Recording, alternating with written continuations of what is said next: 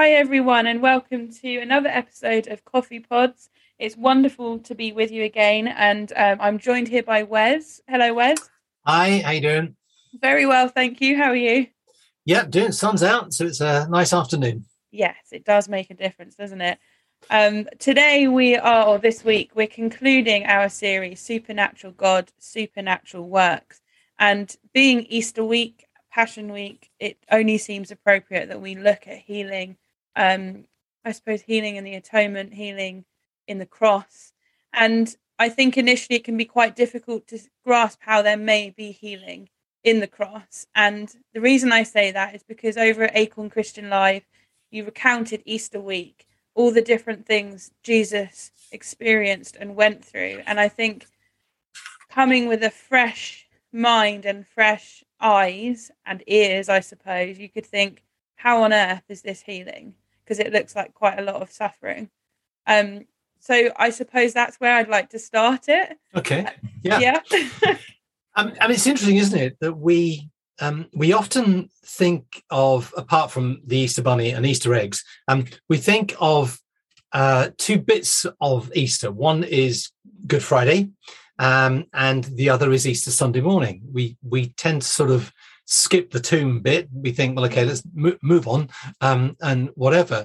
But of course, the interesting thing for us is that the cross is the culmination of all of Easter week, but then it's actually the culmination of all of the 3 years of ministry. And in fact, it's the culmination of everything back to Christmas and the incarnation. Something's happening there. And particularly in Easter week, all the events join up, not simply because the characters and the players are the same people, but the theme is the same. The cross is it is finished. It's the culmination of God dealing with sin. Yes, absolutely. But actually, it's the culmination of all that's gone on in the life of Jesus up to that point. And the whole redemptive thing that he's done. So my thought was that from the beginning of Easter week, when Jesus will travel to Jerusalem and all that takes place in there, and in the events that come up to that Easter weekend, I mean, if you start just with, the fact that at what we now call communion, Paul says, on the night that Jesus was betrayed, he broke bread. So there's not just the mental anguish, the anxiety, the stress, the overwhelming pressure that Jesus experiences in the Garden of Gethsemane. As I quoted in the service, there's a medical condition where stress can cause the blood vessels on the forehead to burst, so that actually you literally sweat blood through your skin. And so Jesus experienced incredible torment. And actually, I wondered what healing was there for us in that. Yeah. Okay. So for all of those, among us who have anxiety, panic attacks, and I thought, Jesus has been in that place and he has experienced it. And because everything he experiences, he deals with on our behalf. So you go down to the betrayal. How many people have been betrayed? Yeah. The denial, when friends have denied us, those we've trusted and hoped would be there for us have just said, no, and what that does to our spirit, how that breaks us. Jesus has been there. And in being in our place, he gives us healing for those moments. We can access healing. So I just went through the whole thing of the false accusation, the false trials. I mean, being lied about, being deliberately misrepresented, being called one thing when you know you're another. All of that, and how, you've heard me say sticks and stones will break my bones. But here Jesus takes all the names that we ever get labeled with. And I said, Lord, if you took them, that means that I don't have to keep them. That something can change for me. So let alone down to the mistreatment and the brutality of the Romans and the crown of thorns. I mean, whoever came up with the idea of making a crown of thorns? What was the name of the person who thought, well, do you know what? I think, it could be really good if we really hammed this up. What was his name? Did he get his own blood on the thorns as he made it. It's incredible. You just think about it. And of course, then being pushed and beaten into the head of Jesus, and all of this. And I thought, Lord, how are you healing us then? Yeah. Well, when life has abused us, and even on CoffeePods, people listening to this who have experienced appalling, tragic, shocking abuse. Yeah. And though the events don't get changed, the power of them can be taken from us, and healing can be put in its place. And so, then there's the humiliation on the cross. I mean, Jesus was stark naked. So, I don't know about humiliation, but hey, that's got to come pretty. But we've all experienced that. We've all experienced people mocking us, people, saying, "Yeah, come on, if you're the real thing, do this," and knowing that because of our integrity, we can't act. And so I just took all of that and just said, Lord, you've lived in those few days such incredible human experience. And I'm sure it wasn't wasted. N.T. Wright says that from the beginning of Jesus' ministry, everything is about healing and redemption. Wow. So I looked at these and I said, God, in Passion Week, what were you healing? And I realized that Jesus in all of those places stood where I would have stood, where you would have stood, where people listening today have stood. Yeah. And it's like he says to me, Lisa, whereas if you like, I'll swap you. I'll take what's been dumped on you. Yeah. I'll have that. You can have, what the Father gave me. And that's how I got to the healing motif. Thanks. That is just so helpful, because I think it can be a hard thing to wrap your head around, especially because it's quite emotional. It is very emotional as well, which I think makes it hard. I'm encouraged because you've said how he has been there, and we talked about this in other things, just as part of, being a healing ministry. He has been there, and even now, even today, that brings healing to us, which is just remarkable. But so you've spoken on things like the abuse, that we've received, sickness, ailments. What about sin and the cross? Because obviously sin is something that's been dealt with as well, with the cross. Does that mean that God deals with sin and sickness in the same way? Well, yes, for me it does, because if you think about it, sin and sickness do the same thing to us, right? They rob us of the image of God that we were made in. They rob us of dignity. They rob us of hope. They shape our lives in a way that drives us into ourselves, and it, if you like, it distorts the image of God that we were made for.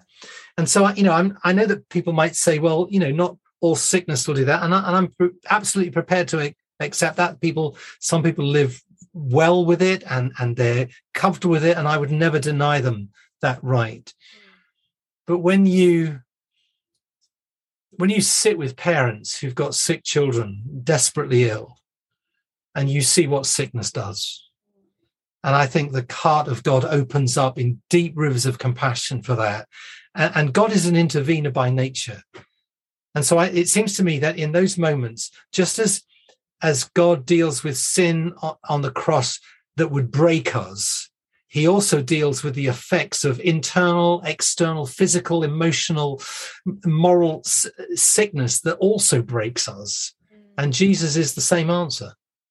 Yeah, which in a way is like, well, it's amazing, isn't it? That the answer is Jesus, and for everything. I know it's such a Sunday school answer, but it's true. What it is, and as somebody in the healing ministry, it gives me incredible confidence. I have utter confidence that Jesus can deal with sin, and transform my life. It was just that in church we teach people that sickness is a different thing, and I want to say no. Jesus can deal with it exactly the same way, because the Lord, who is Lord of salvation, is also Lord of shalom and wholeness and healing. I think that's a really helpful thing, actually, just to carry into our ministry context, isn't it? He deals with sickness in the same way he does with sin. That's Yeah. very helpful. Thinking of the disciples, because we love them. Yeah, they went through a lot, didn't they? And they saw a lot, and I just can't imagine the questions and the thoughts they must have had during Passion Week, but then also after the resurrection. How did the disciples view the cross and the resurrection? Well, of course, I mean, it's really fun, isn't it? We read the Easter story, being able to go to the end of the book, find out actually how it all ends up, and then we go back and read it. And I marvel at the disciples. I have great sympathy and compassion for the disciples because they're doing it in real time. Yeah.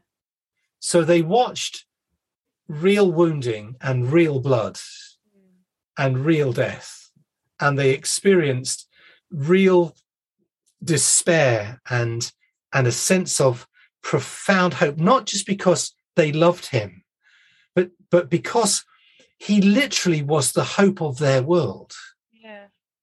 And on the road to Emmaus, and it says, and we hoped that he was the one who was not just going to give us the 6 numbers for the lottery. We hoped he was the salvation of Israel. You just think, oh my word, this is not like, well, let's try better next time.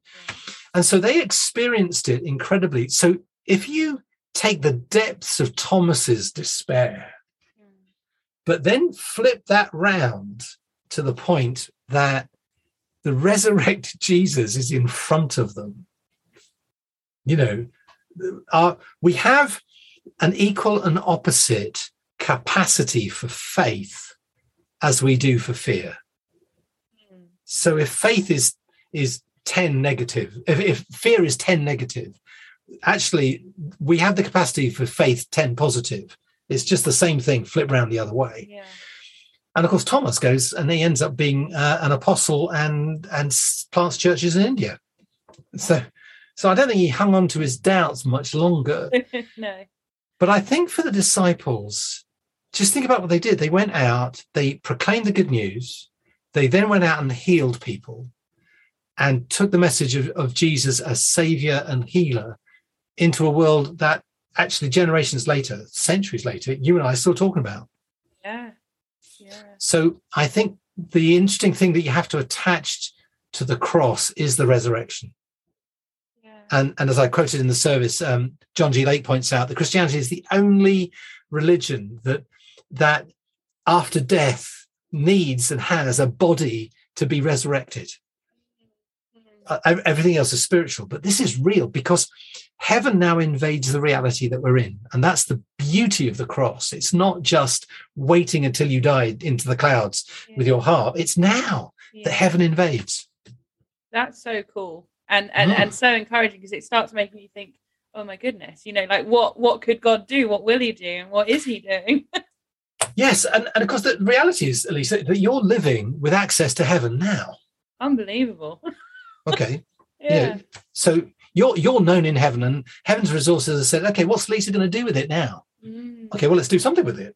And of course, that's what the Acorn Healing Hubs are about. We just want to say heaven's resources are being made available to us. Yeah, we don't do it perfectly. And we're really ordinary people. We have to put our trousers on one leg at a time like everybody else does.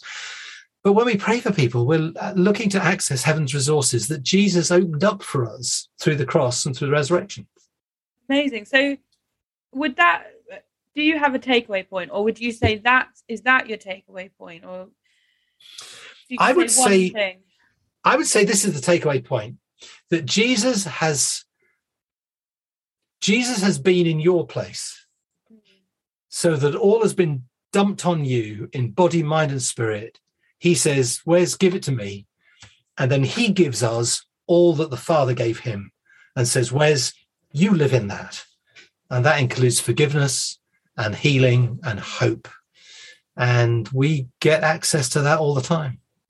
So if there are people listening now and they want to do that, but they don't know how you go about it, what would you recommend?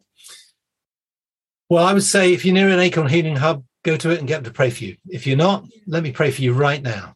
Love it. that God will do that. Father, in this podcast now, I want to thank you that you know how to reach whoever's listening with whatever they need and however they need to receive it.